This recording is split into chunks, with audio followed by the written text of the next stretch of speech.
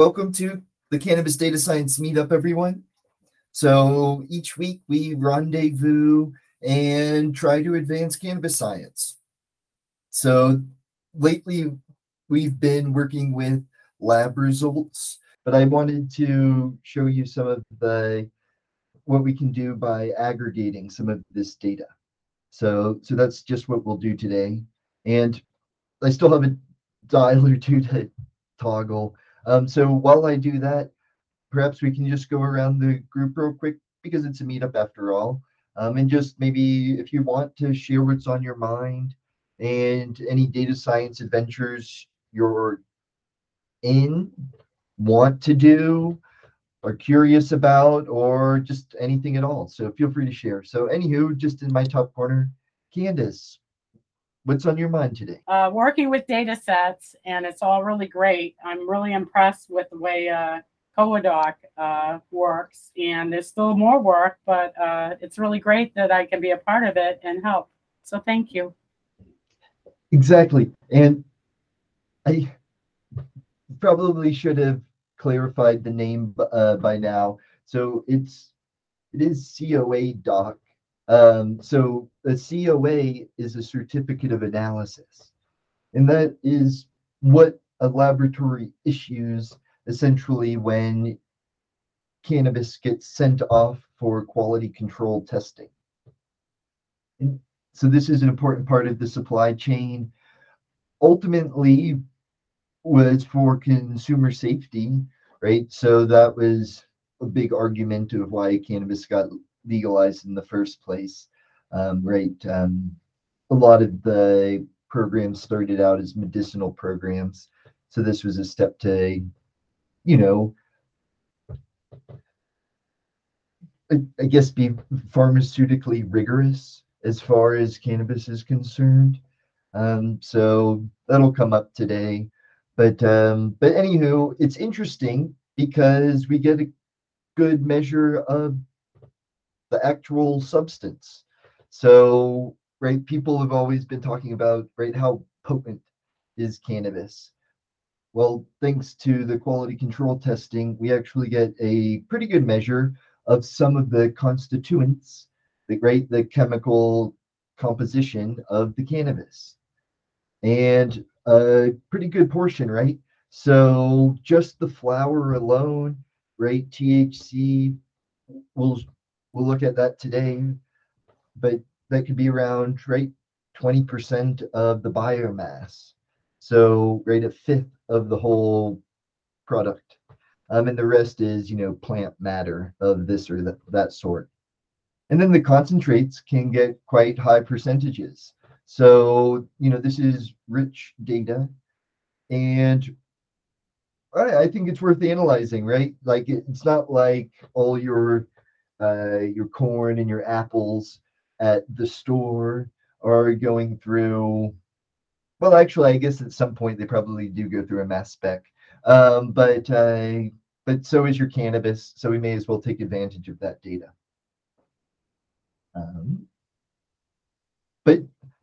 But anywho, so we've got tons of these certificates.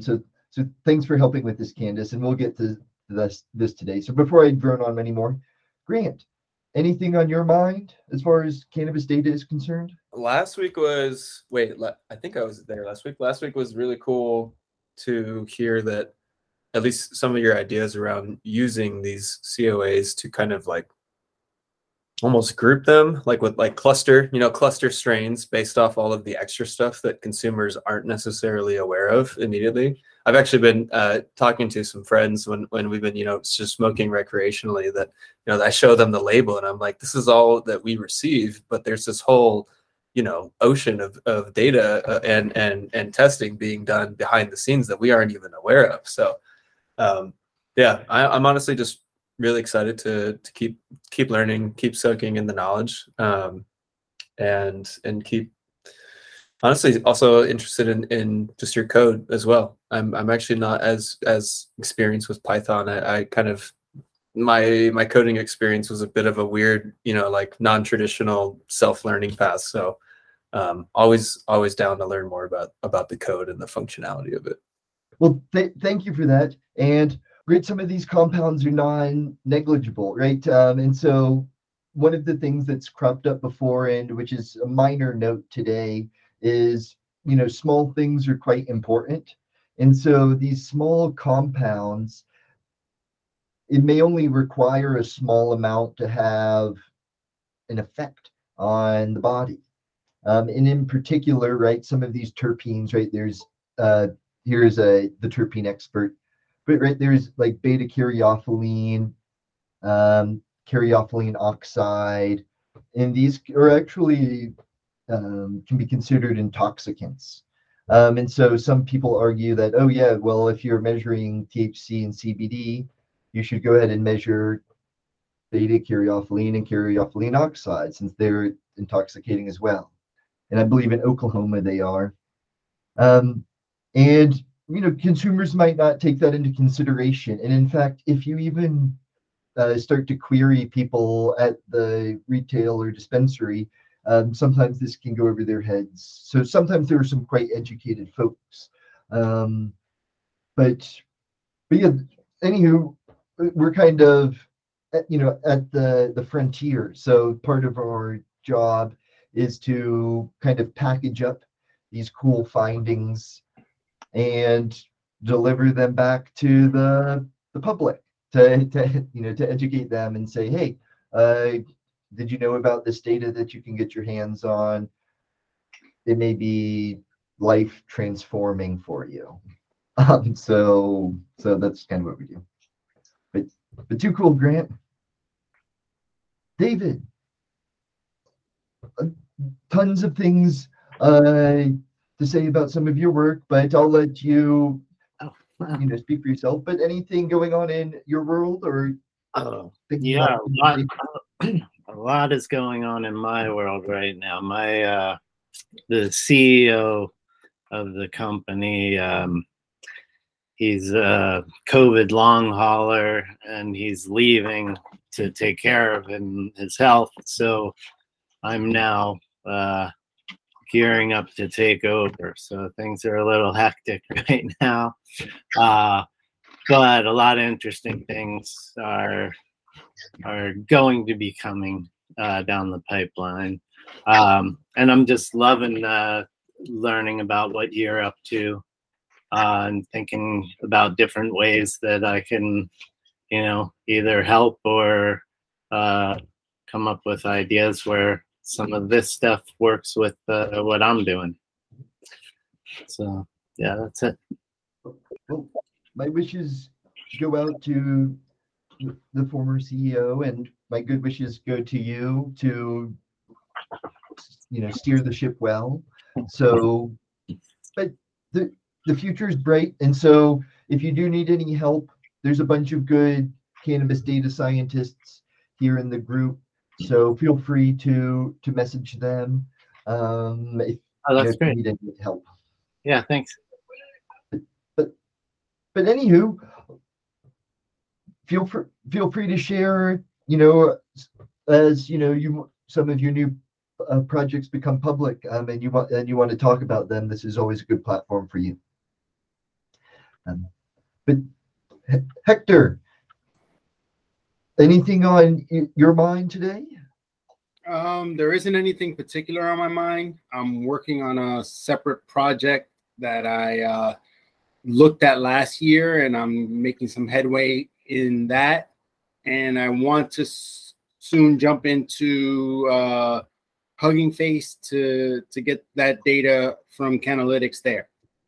I think that's what my next step is. Do some exploratory data analysis with that. Too cool. And I'll show you a way that you can get a hold of some lab results, perhaps even easier today. So, one of the reasons I showed you Hugging Face last week, I was thinking about it, and it does make things maybe a little bit more complex than reading in just a simple data file.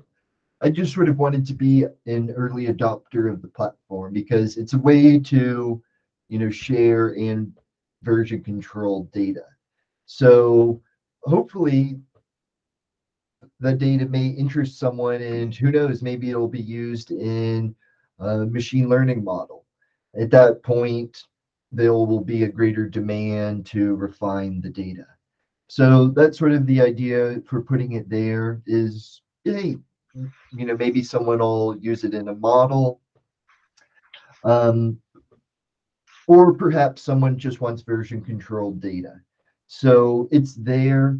Like I said, that's one thing Cannalytics does is, we try out various technologies, and the ones that are successful we'll lean into, and we don't always lean into everything.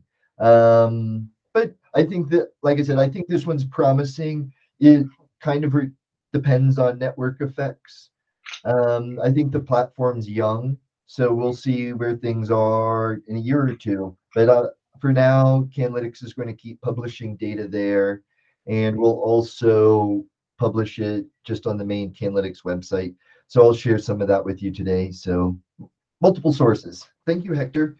And I'll have some information to share with you. If not today, then tune in next week, because I found an exciting discovery in the COA data you shared. And I think, I think I wouldn't do it justice to potentially talk about it today, because I'm already not going to do the material I have today justice. But that's almost why I'm sharing some of this with you all, because right, someone, well, this is a good quote. I'm not comparing myself to Caesar. You're all Caesars. But there used to be someone that would tap Caesar on his shoulder and just remind him, like, you're mortal, right? So it's basically just saying, hey, there's only so much time in the day, so you kind of have to prioritize. So there's only like so much time in the day that I can only get to so many of these hypotheses. So I figured, if I share some of my hypotheses with you, maybe you'll have time to go and chase them down. And then likewise, I'd like to thank, John and Candace, and Hector for sharing hypotheses and ideas and data with me. And, I'll go and chase those down. So sort of a reciprocal, win-win group, ideally. But anywho, I'm rambling. John, I'll let you speak for a second. Anything on your mind today? No, not so much. I mean, Keegan and Candace and I have been working on this COA data parsing algorithm platform, and I think we're going pretty quickly. Keegan will probably be summarizing that. I don't know if that's on your agenda today or not, but if not, in the coming weeks. Yeah, I mean, it goes apace. We realize where the problems are. We're trying to get this as close to production as possible, as quickly as we can. But I think that that's what is mostly on my mind. Well, I'm going to tie in some of the prior lab results we've looked at, and then I'll maybe save some of the thunder for you for the for the raw gardens insights. But anywho, lab result parsing is on the hand. So I may go ahead and kick off the recording here. Unless, was there a comment or question before we started? Yeah, Keegan. I am realizing that I'm actually not even totally sure like what the scope of Cannalytics is. Like, is it like a for-profit business? Is it just more of like a data hub? I guess if you could just give me even just like a high level, like what the scope of Cannalytics is and what you guys are trying to do, that'd be really nice. Absolutely. Fantastic question, Grant. So Cannalytics is a for-profit business. So I do actually put that on the Hugging Face website. So, hedge all the data that we provide as, right, I guess, we're not like an entirely unbiased entity here. But the way I see it is, the unbiased entities would be, right, your state governments. So if you just want the raw, then the best you can do is basically put a Freedom of Information Act request into certain states and get the data. And so basically what Canlytics realized is that's not efficient. People need this data. Well, not need, but they're interested in it. They've got a demand for it because it has value. If it's, cleaned up and analyzed right. And so that's what I realized my sort of comparative advantage was. So my background was working at a laboratory. And so we basically received lots of cannabis samples of all different varieties, tested them, and then issued certificates. So that's the part of the supply chain that I know best. It's an interesting perspective because I know a lot about the different sample types, their constituents, as well as how to structure the data. In the lab result data is often some of the more complex data. And so that's often just valuable just to have well-structured laboratory data. And so basically Canlytics set out to help out laboratories with laboratory information management systems, LIMS. So that's a big ask though, because I would even be the first to right? And so that's why I'm not a marketer, right? Because the first thing I would tell a laboratory is, you want to be super careful about throwing out your current laboratory system, right? Because systems aren't just something you just, right? If anyone ever tells you that you should just throw out your system the next day and start from scratch, like that's not someone who's giving you good advice, because systems are delicate, and should be approached so. So long story short is we set out to help people improve their limbs.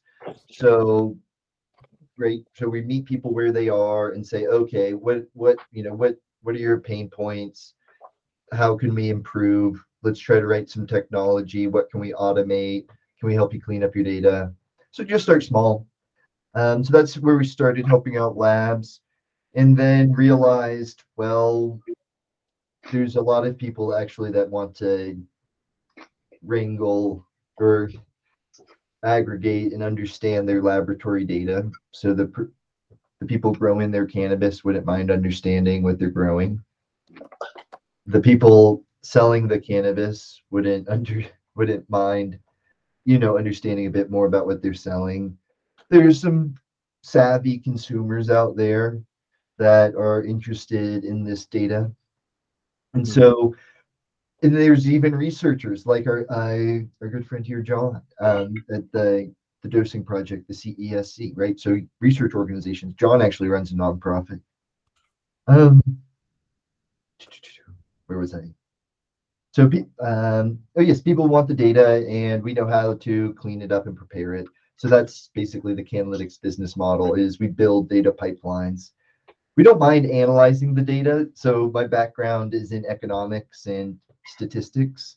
So I'm a fan of that, but surprisingly, there's not as big of demand for analytics as there is raw data, I think. Because analytics are hard to value, and I think people like to do their own analytics a lot, right? So so for example, if you see an investor, they'll probably right, if they're on like the train or a plane or something, they'll probably have their laptop open, and they'll be like fiddling in Excel doing forecasts or whatnot. So it's not like you can just go to an investor and say, oh, hey, like, can I do your forecasts for you? Because those are probably like their pride and joy. Even though I mean, just being humble, right? That's something I'm trained on, so I can do forecasting pretty well. But if somebody wants to do it in Excel, they can do it in Excel. But they need the data, and so we'll get them the data. Sweet, thank you. That was a long-winded answer, but hopefully it was helpful, because just for those interested, right? And this is something Canlytics promotes. That I do think there's a demand for this. So, um, right, it's not like I'm going to be all of the supply. So a lot of times I'll talk about, ways that, you may be able to go out and, spin up business opportunities. And personally, what I would recommend is find a growing business entity in your locale, be a retailer, perhaps a cultivator. Consumers are, it's tough to do a consumer facing app, but people try. And yeah, find a local business and, see if you can't help them out. Say, hey, do you have a bunch of data that you can maybe use, you can maybe organize. But anywho, um,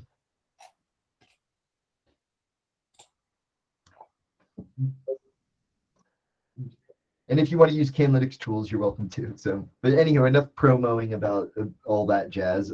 I'd love to show you the data if you're at all interested.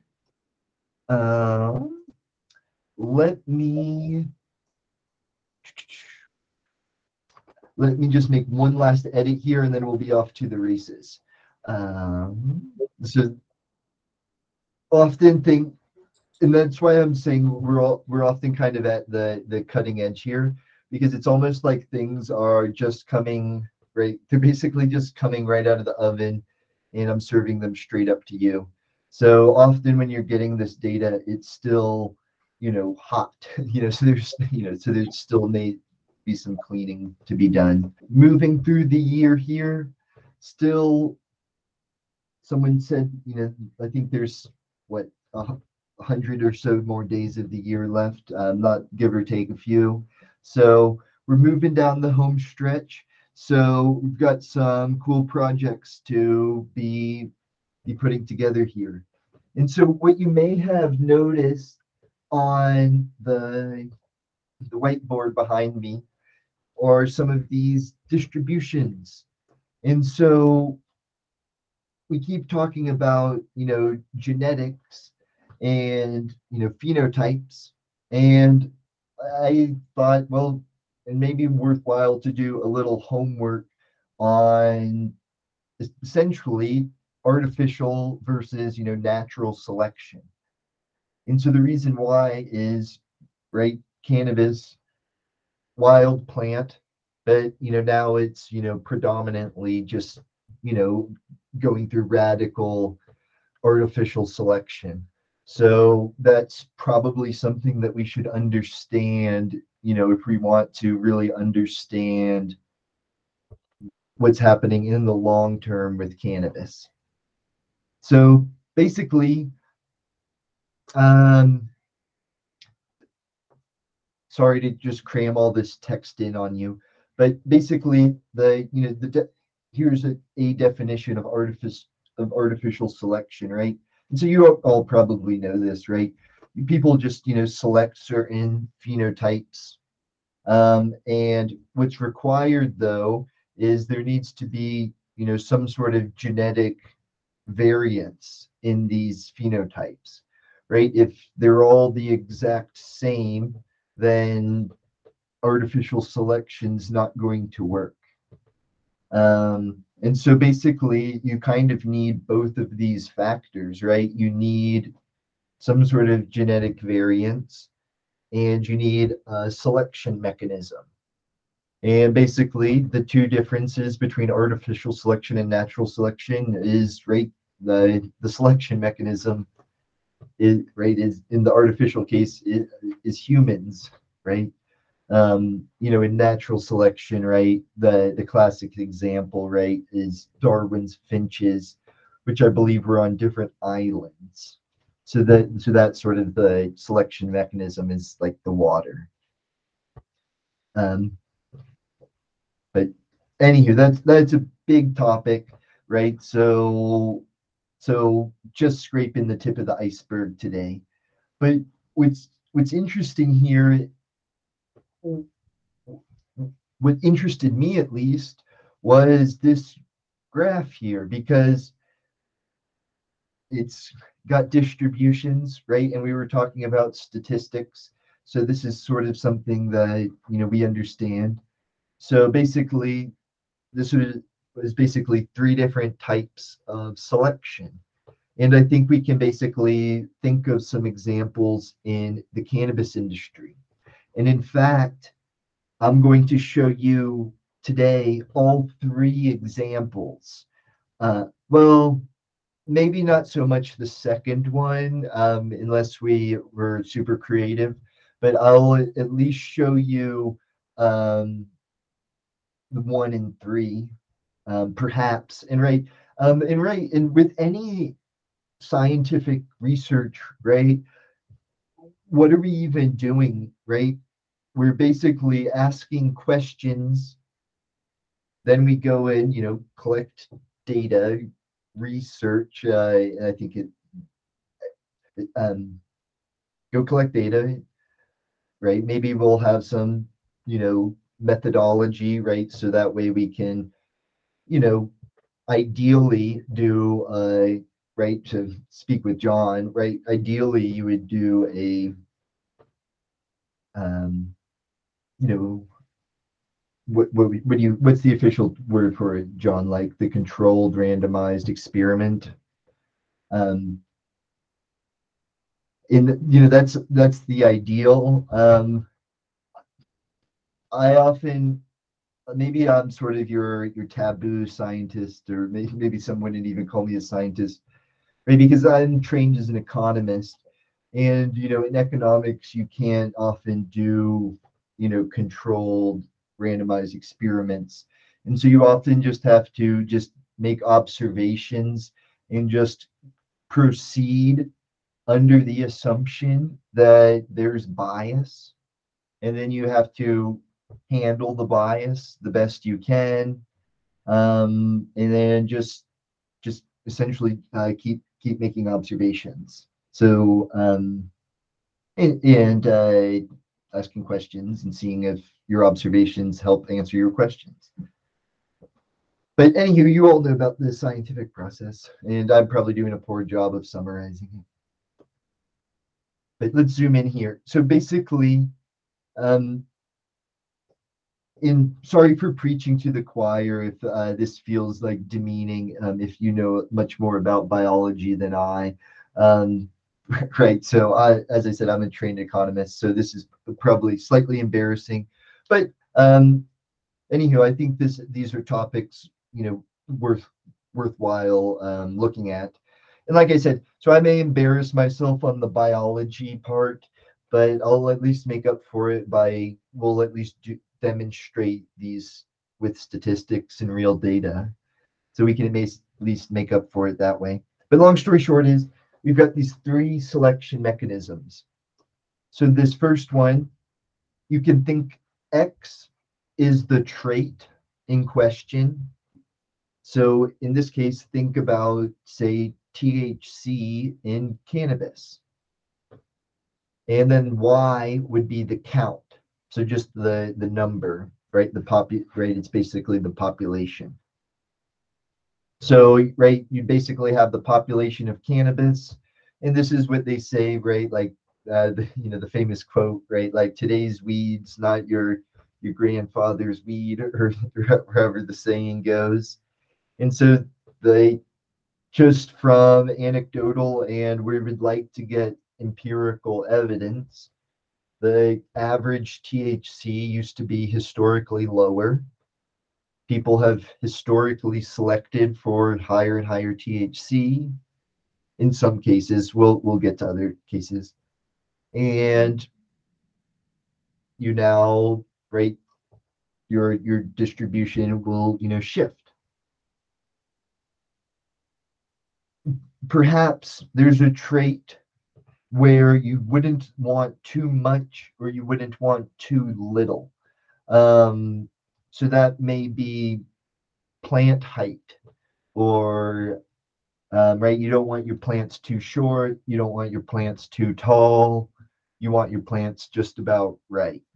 And so that would just put pressure towards, narrowing your distribution if you're selecting, towards, an ideal average. So this will be a trickier one, but we can probably think of some examples here.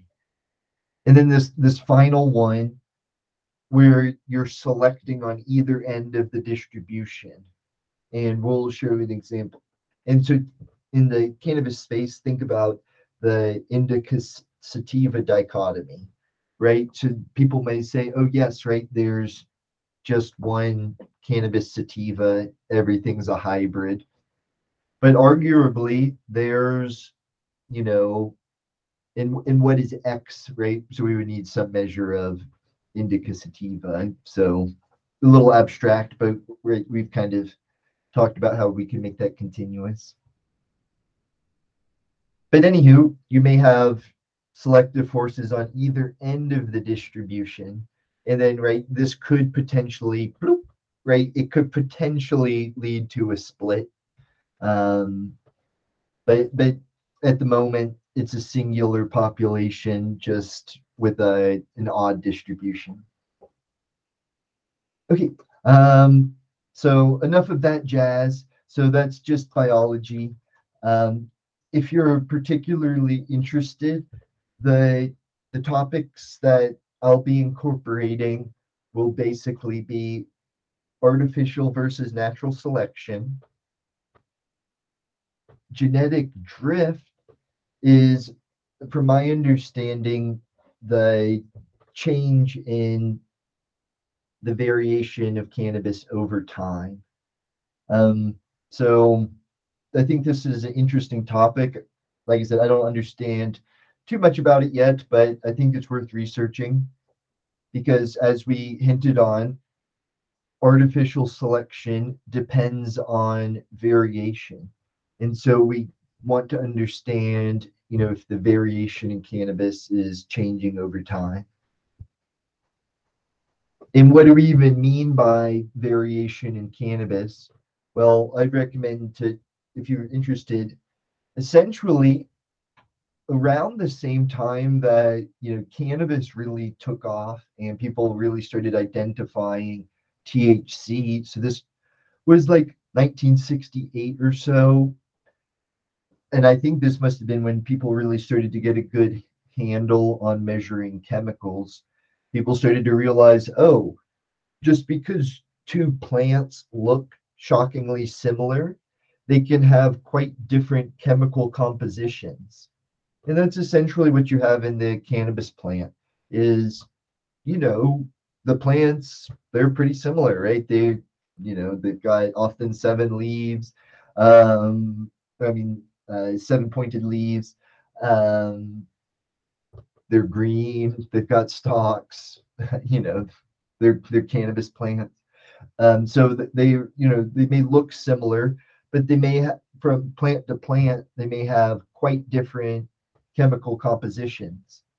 And if you're interested in a singular chemical, it would be technically a chemovar.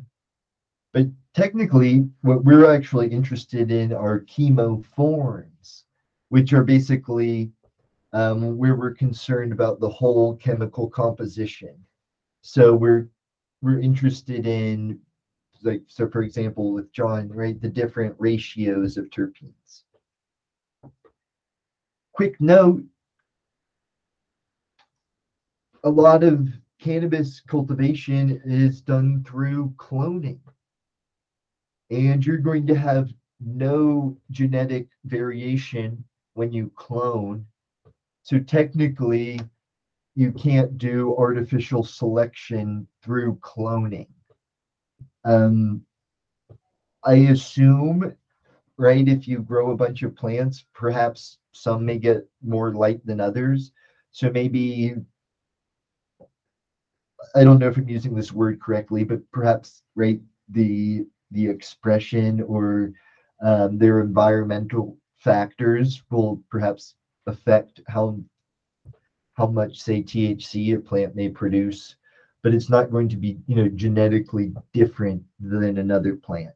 So, right, so of course, environment's going to play a factor, but it's not going to change its genetics. So ultimately, you have to use seeds, I believe, if you want to, change the genetics of a plant.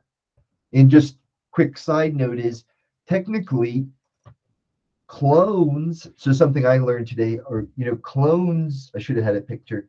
Clones don't have tap roots. And so apparently when you plant from a seed, the plant will generate a tap root. And whereas when you clone a plant, it will not. Um, so anywho, it makes me think that when you see pictures of these giant California California cannabis plants, I'm assuming they probably started from seed to just have a giant taproot. Um, but anywho, I'm a biologist or a botanist, probably knows much more than I. And then this brings us essentially to where we are today, and what John's going to be helping us out with is, now we're basically to modern day farming, where now we sort of recognize that, yes, right, these plants are rich with chemicals. They're different. We can artificially select them. And then once we find a satisfactory plant, then we can clone it to our heart's content and its genetics will remain stable. And perhaps these can be used for pharmaceutical reasons. So we're basically, using all of these tools from biology to, help people out. Okay. So I'll get on to the data here, but basically was just going to lay out I'm just going to lay out essentially uh, 5 or so hypotheses, and then we're going to see if we can't, start to answer these with the data that we have. So essentially, we'd like to thank Candace real quick. So Candace helped us find all these cannabis strains. And so essentially, right, so we have lab tests for these, right? So we have lab tests for Gorilla Glue. We have lab tests for wedding cake. We have lab tests for Tangy. And I was not in poor taste, but just as a comparison, right? There was all this talk about, how could you miss it, right? There was all this talk about, right, virus strains, right, and tracking down, right, like the first occurrence of a particular strain. And so basically, I was, could we potentially apply that same strategy to the cannabis industry? And so say, hey, this may not be the actual source, but could we, find, and I may have misspelled occurrence, I was moving quickly here, but can we, find, the first occurrence of a particular cannabis strain? So like, where is, the first observed Tangy? And so this is going to be a project that we can answer. We're not, like I said, we can't answer it perfectly because someone may come out with better data than we have and prove us wrong. But that's what the scientific process is all about, right? We put forth our best data, and somebody may, come and prove us wrong. But basically, let's try to find new strains and then see where they first cropped up. So, for example, right, we've got California, Massachusetts, Michigan, and soon we'll add Washington, right? It would be nice to have Colorado and all the other states too, but we'll work with what we have. And let's see if we can't find the first occurrence of particular strains. I'm trying to think of some new ones. Um, uh, Feel free to shout out some strain names if you want. I feel like wedding cake's relatively new, but what are some new strains? Uh, I don't. Trying to think of new popular strains. Um, um, okay. Uh, okay, it's the only one that really catches my. Okay, there's a strain name that begins with cheetah. I'll look. I'll let you look it up yourself. But so there's a cheetah strain, and I would assume it originated in California. But this is a relatively modern strain, and so we could probably hunt down the cheetah and maybe try to put a date on it. So when was like the first date that this got tested in, say, California? And then that would sort of be the emergence of that new strain.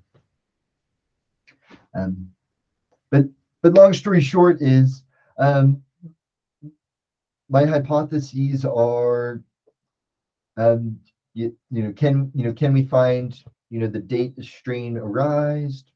Can we find the state or producer that or that produced it? Right, people are pretty proud of their genetics. So it'd be interesting if we could find the first producer of a particular genetic and say, hey, as far as we know, they're the first ones who got this one lab tested. And then this is sort of a controversial topic. I don't really know the rules on it, right? Some people will say that seeds are essentially they don't contain THC. They're hemp. They're essentially hemp. And then others will say seeds are the starting point of cultivation.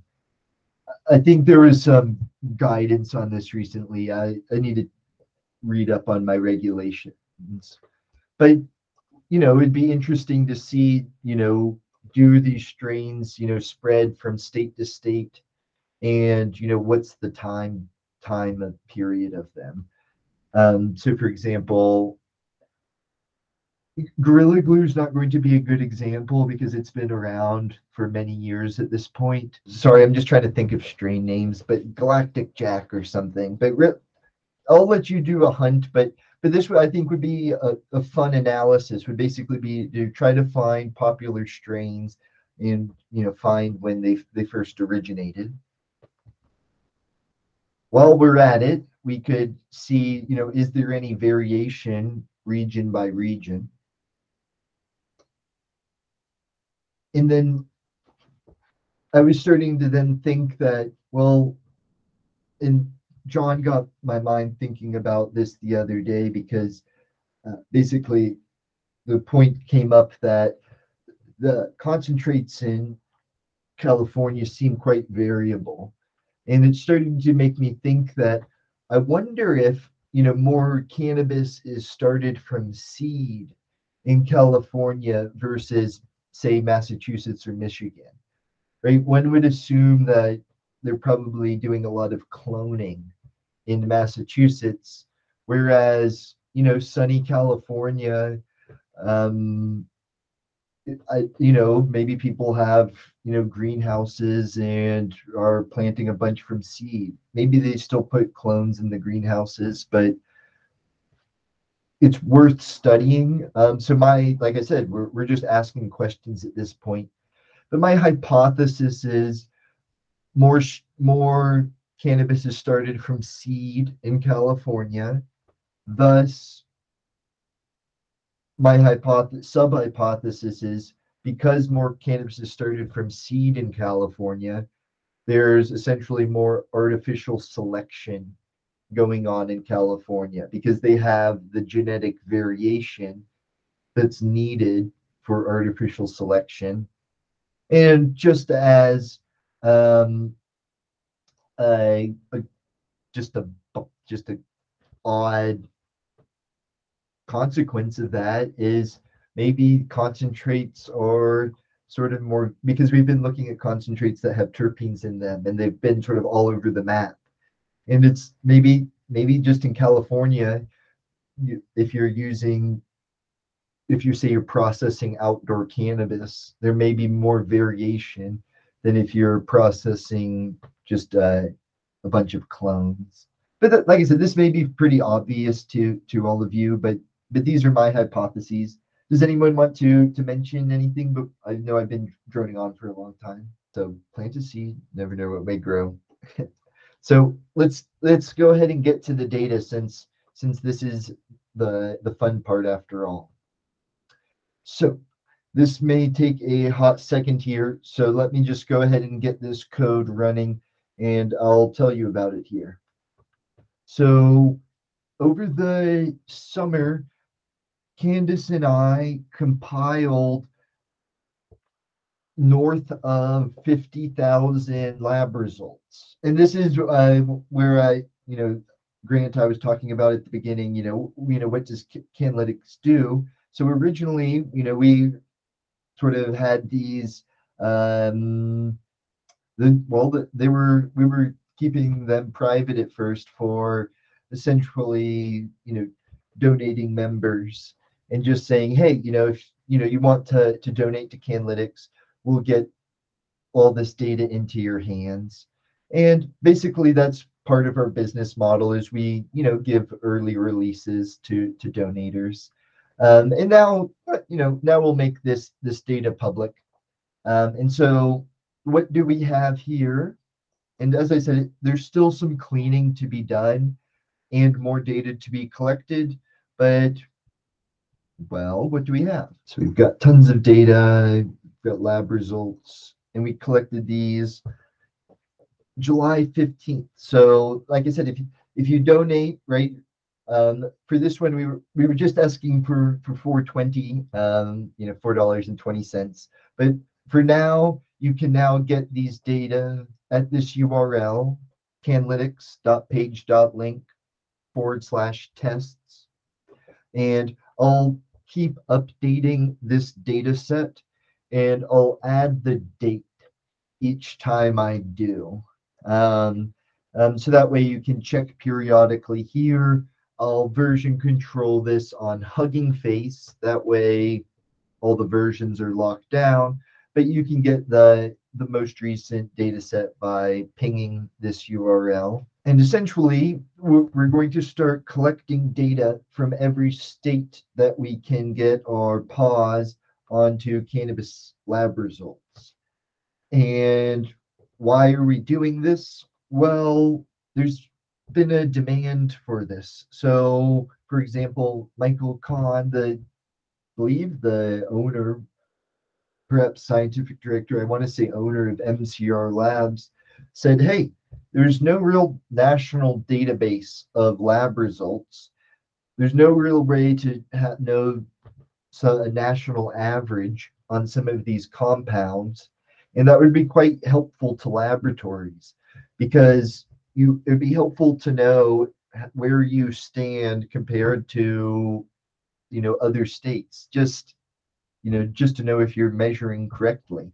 Right. So if you're measuring a given terpene, alpha pinene, and you're only measuring minuscule amounts and they're measuring substantial amounts in California, perhaps that's just a difference in the flower. Perhaps there's something structurally wrong with your terpene method. So that's something that laboratories are interested in. So as I was saying, potentially, like I said, laboratories are big fish, but potentially if you're a bit of a whiz here, right, you can figure out ways that laboratories could potentially optimize their methods by looking at their historic data. And, just from experience working with laboratories, right, this data is often coming off the scientific instrument so quickly that the laboratories are doing their best they can just to capture all of the data and they're doing everything they can just to get it and get it organized, that they often don't have time to do statistics. And they all want to. So, like I said, some of the more savvy labs are getting to it, but there's a lot of labs that could really use some help. Just what they call trending analytes, looking at analyte concentrations over time. So we can maybe get to that in the coming week. But anywho, we've got a little more than 6,500 results from California. We have likewise a little more than 6,500 results, closer to 7,000 results from Massachusetts. Not quite though. And then we have quite the number of historic lab results from Michigan. However, these results unfortunately stop at the end of 2021. So we're going to need to think of a new source for Michigan data, but we do have a good amount of historic data. And rule number one is never throw away data, so we have it with us. But the two streams that are current and that we can get, to this date will be California and Massachusetts. So today we can spend a bit of time and look at these. And so let's do just that. I've been, rambling for so long just to show off, what's Canlytics doing. I said we're building data pipelines. Well, this is one of the data pipelines that we've built. So Candace has been a big help. COA doc we were talking about at the beginning. So this is a Python module that's part of the Python package Canlytics. So you can install Canlytics yourself. If you're a Python aficionado, you'll know about pip. So pip install Canlytics and you'll be off to the races. And the idea is often the data we want is in the certificate. I often say the laboratories are basically providing two products. They're providing the certificate itself, which is saying, hey, this product got tested. Here's the signature of our scientific director or our laboratory manager. They're saying these results are valid. These results are official. That's fine and dandy. The producer and the retailer, they need the certificate. But the other product is the actual lab result data. So just all the data that's on a certificate, right? So let me write, instead of just hand waving here, hopefully we've got some PDFs laying around. Here's just one, right? Right, so here's just your typical COA. And this is what I was saying is this is what laboratories are in business of doing. And the savvy laboratory managers and directors and owners you talk to understand this. And for some people, it's helpful to conceptualize it like this, because it's hard to conceptualize sometimes what a laboratory is in the business of. And as I say, they're in the business of doing scientific analyses. This is their service, right? It's like if you take your car in, right, they're going to perform various services. So this is their moneymaker, right? They've got scientists, they've got chemists, they've got microbiologists, they've got a nice team there. Hey, Keegan. Yes, question? I'm sorry. Yeah, I just was wondering. I know with things like concentrates, sometimes the THC and CBD are extracted from the plant, and then the terpenes are sort of added after the fact.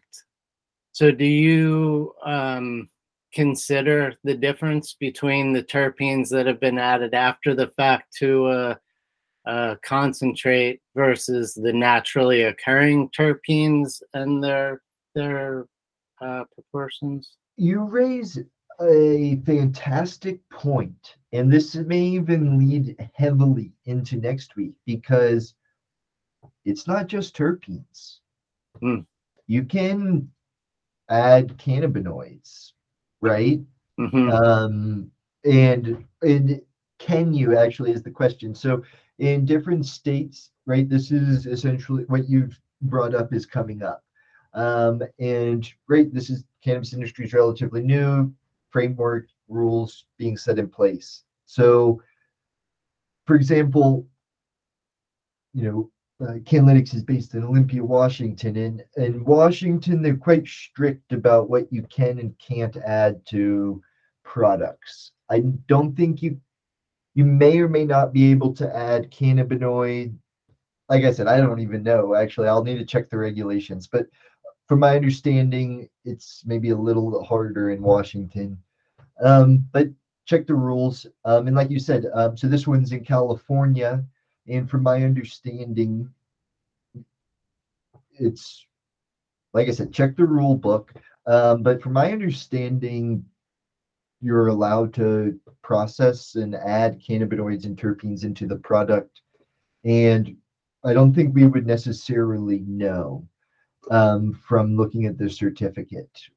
We would just see these constituents. What I would look out for, though, is would be essentially the residual solvents. And we've talked about this before, how it looks like, and it's not like we said, it may not necessarily be the end of the world because, in fact, I was just hearing the other day that many products are extracted with solvents. So I was hearing that, right, your typical. I was hearing perhaps solvents may be used maybe in the decaffeination process, and there's various goods that use solvents, but that I think would be the thing to look out for with additives is if somebody's adding terpenes, then they're going to be adding uh, a terpene concentrate that was concentrated somehow, likely through a solvent. So that's why it's important to the products go through residual solvent analysis because right. So if they did add terpenes, right, you wouldn't want terpenes that were extracted like with a heavy amount of solvent and not purged. Does that make sense? Like I don't think I answered your question very well. No, that makes sense. But it's a fabulous question because I think it's on people's mind, right? In fact, that was right. There was that was right in the news, right? There was the vitamin E acetate, which was an additive to vape cartridges. And so I think it also might. I'm just wondering whether if I'm adding a terpene and it's a terpene concentrate versus the terpene is showing up naturally, whether several terpenes maybe would naturally kind of there might be one dominant one, but two others that are always going to cluster with that.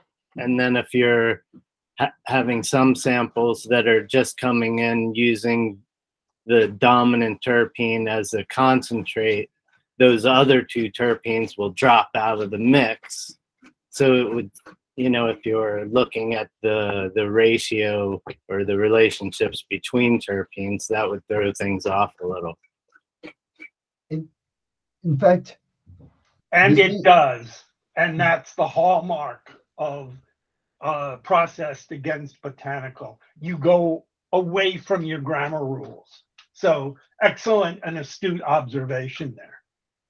Thanks. And thank you for chiming in, John, because I was thinking that you would be the perfect one to answer this question. Unfortunately, I have a hard stop at 2:30, so I'm going to drop now. So okay, well, we'll save this for next time, John, but I'll be wrapping up and we'll let you speak to this next time because I think you'd be the perfect one. But real quick, even I'll do my best to explain. So the long story short is that's actually a pertinent question, right? Is this ratio here, okay, this 6.93 to, and in fact, we may even be able to answer this question for you real quick, right? And that's what we're kind of about here at the group, right? So is this ratio normal, right? So we've got, this about 7% to 86% ratio of, say, terpenes to cannabinoids, or maybe it would make more sense to do cannabinoids to terpenes. So it's about 12 to 1 cannabinoids to terpenes. And so the question is that sort of what you would expect in flower? So if you just concentrated flower down a lot, is that like the ratio you would expect in flower? Or perhaps not. And I think this may be what John was alluding to is, the idea is maybe they are, adding terpenes back in, and the final composition may not quite be reflecting what, a flower profile may look like, or maybe it is. And so that's kind of what we would like to look at. So it's, are these, concentrations, or are they still in the same relative proportion that you would see in cannabis? And in fact, I think we may even be able to roughly do that analysis for you real quick. I'm just going to isolate out just all of the California flower. So of the 6,500 samples, about 3,000 are flower. And so we could actually look at, I think we've got the total cannabinoids, and then we hopefully also have the total terpenes. You could basically look at, what's, the average terpene in your flower, what's your average cannabinoid in your California flower, and then you could actually do this ratio here. So you could say, what's the ratio of cannabinoids to terpenes in California? Oh, check that out. That's awesome, right? So the concentrate was 12.4 to 1 cannabinoids to terpenes. And then if you look at the state average, you sure enough get about 12.4 cannabinoids to terpenes in your flower. So honestly, if I had to make a hypothesis at this stage, I would say that this is just pure concentrated cannabis with no terpenes added. But the jury's still out. God is in the mean, and while the variance of the concentrates may be all over the place, with this large number, the mean tends to run towards the center, looking like concentrated flour. That's an interesting observation. Yeah, so thank you for asking that question. So I think that's going to, like I said, that was the roughest stab we could possibly take. Yeah. We just looked at just the simple mean. So I think there's more to be done there. But in fact, I spoke with so speaking of terpene additives, somebody who was a terpene distributor in Oregon, and that's what they took great pride in, was that their terpene concentrations were similar in a composition to the actual flower. So this is actually grounds for further research. So I just did it at the aggregate scale, cannabinoids to terpenes, but I would encourage you all to look at the other terpene concentrations in flower versus concentrate. So this may not be the best example, but if you could say find Gaviota flower, then that may be interesting. I've run much over time, so I'll just go ahead and show you a few plots, and then set you off with the data for next week. But basically, right, we're here to answer questions, and so Michael Kahn wanted to know, how does MCR Labs compare in their cannabinoid distribution to the national average? And we don't have the national average, but we can at least compare them to California. And if you say just look at flower here, right, you see concentrates around 80%. Let's see, did I have any observations? Oh, it looks to me like the concentrates maybe, right?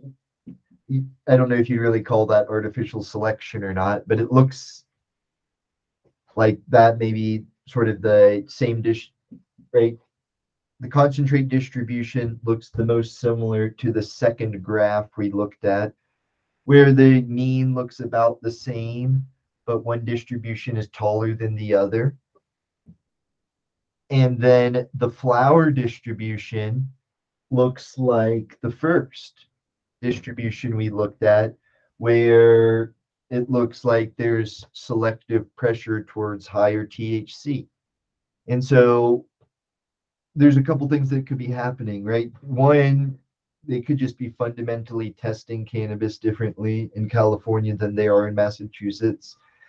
I need to double check to see if Massachusetts is reporting in dry weight or wet weight, which is a big difference. That can be almost a 15% difference. Um, um, in fact, what is 24.5 minus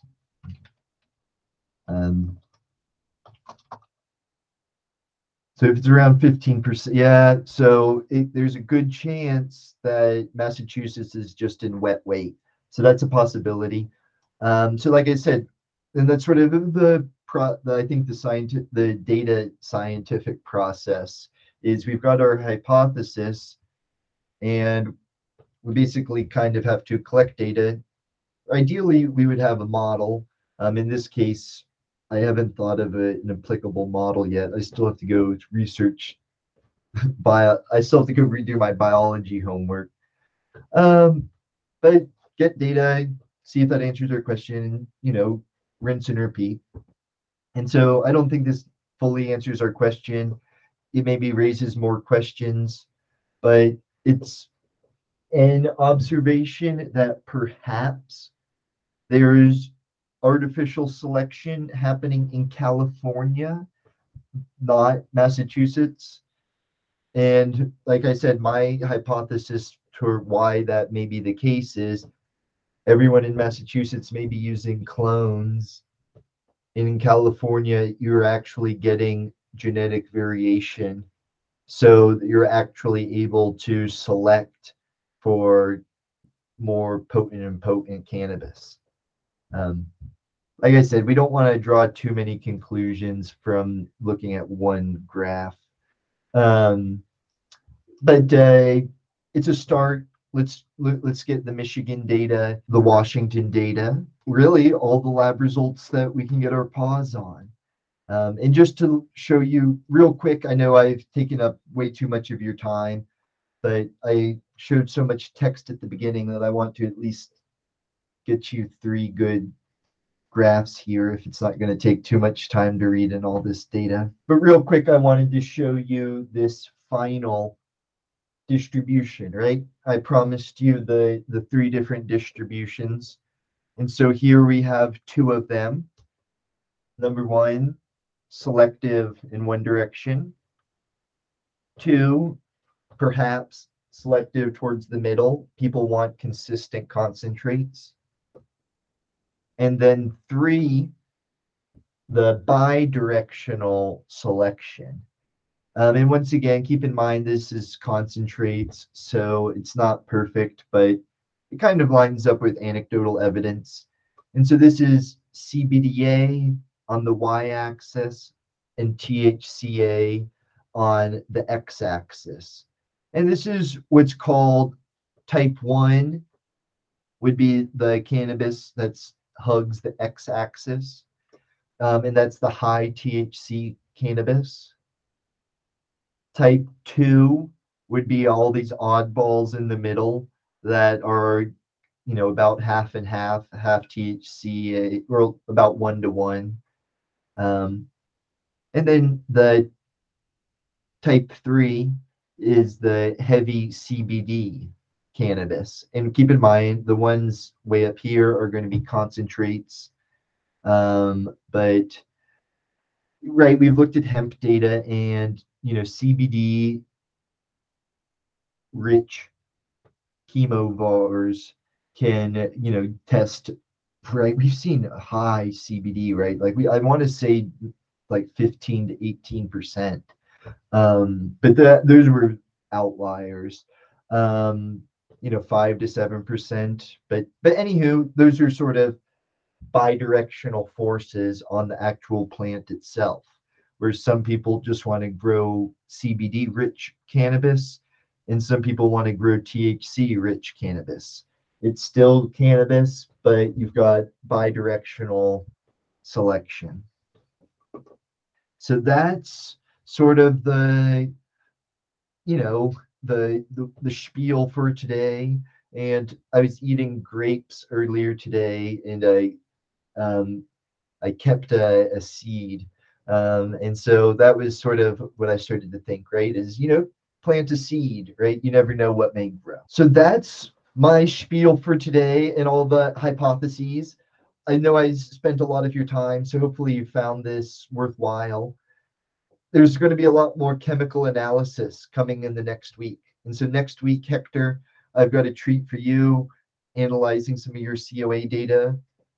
And then hopefully John will have some treats to share with you all about the concentrate data and the terpenes. Any thoughts, comments, questions until next week?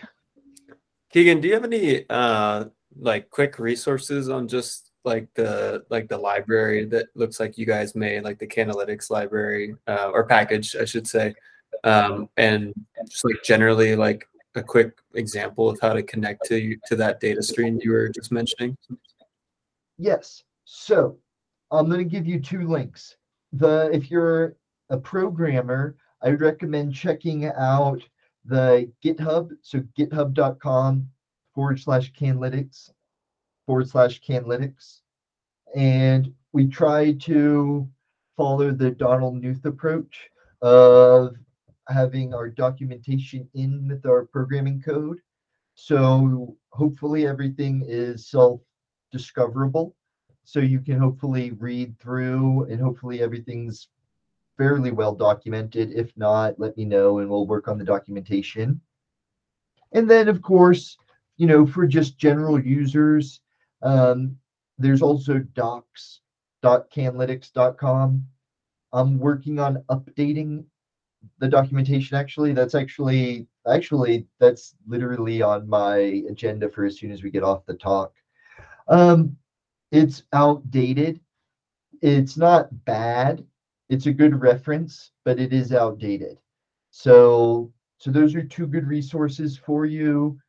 And email me and check out the Slack channel. I'm not sure if I've gotten you an invite to the Slack channel yet, but I'll try to get you on board there. Until next week, feel free to be in touch and think of any cannabis data or research that you're interested in or may want to share yourself. Because, right, I talk a lot about Canalytics, but the Cannabis Data Science group is a place for everyone, right? So this is, right, a place where anyone's welcome to come and share their research. So if you have anything you ever want to share, any projects, you're always welcome to, feel free to share any questions. We've had people in the past point us in the direction of data sets they want us to wrangle, and we wrangle them and analyze them the best we can. So this group is for fun. And then, like I said, check out Canalytics if you really, really want to get serious about things. Until next week, I want to thank you all for coming, right? You're the ones who make this happen. So I may be rambling on, but it wouldn't happen without your ears, your eyeballs, your attention. So thank you. Keep doing your part in advancing cannabis science. Feel free to be in touch, and let's rendezvous next week. And I've got some cool things I'll hopefully share with you in the meantime. And as I said, next week, is going to be an exciting one. You're not going to want to miss it. So yes, so we'll get to that. So until then, go enjoy your day, everyone. All right. Thanks again for advancing cannabis science.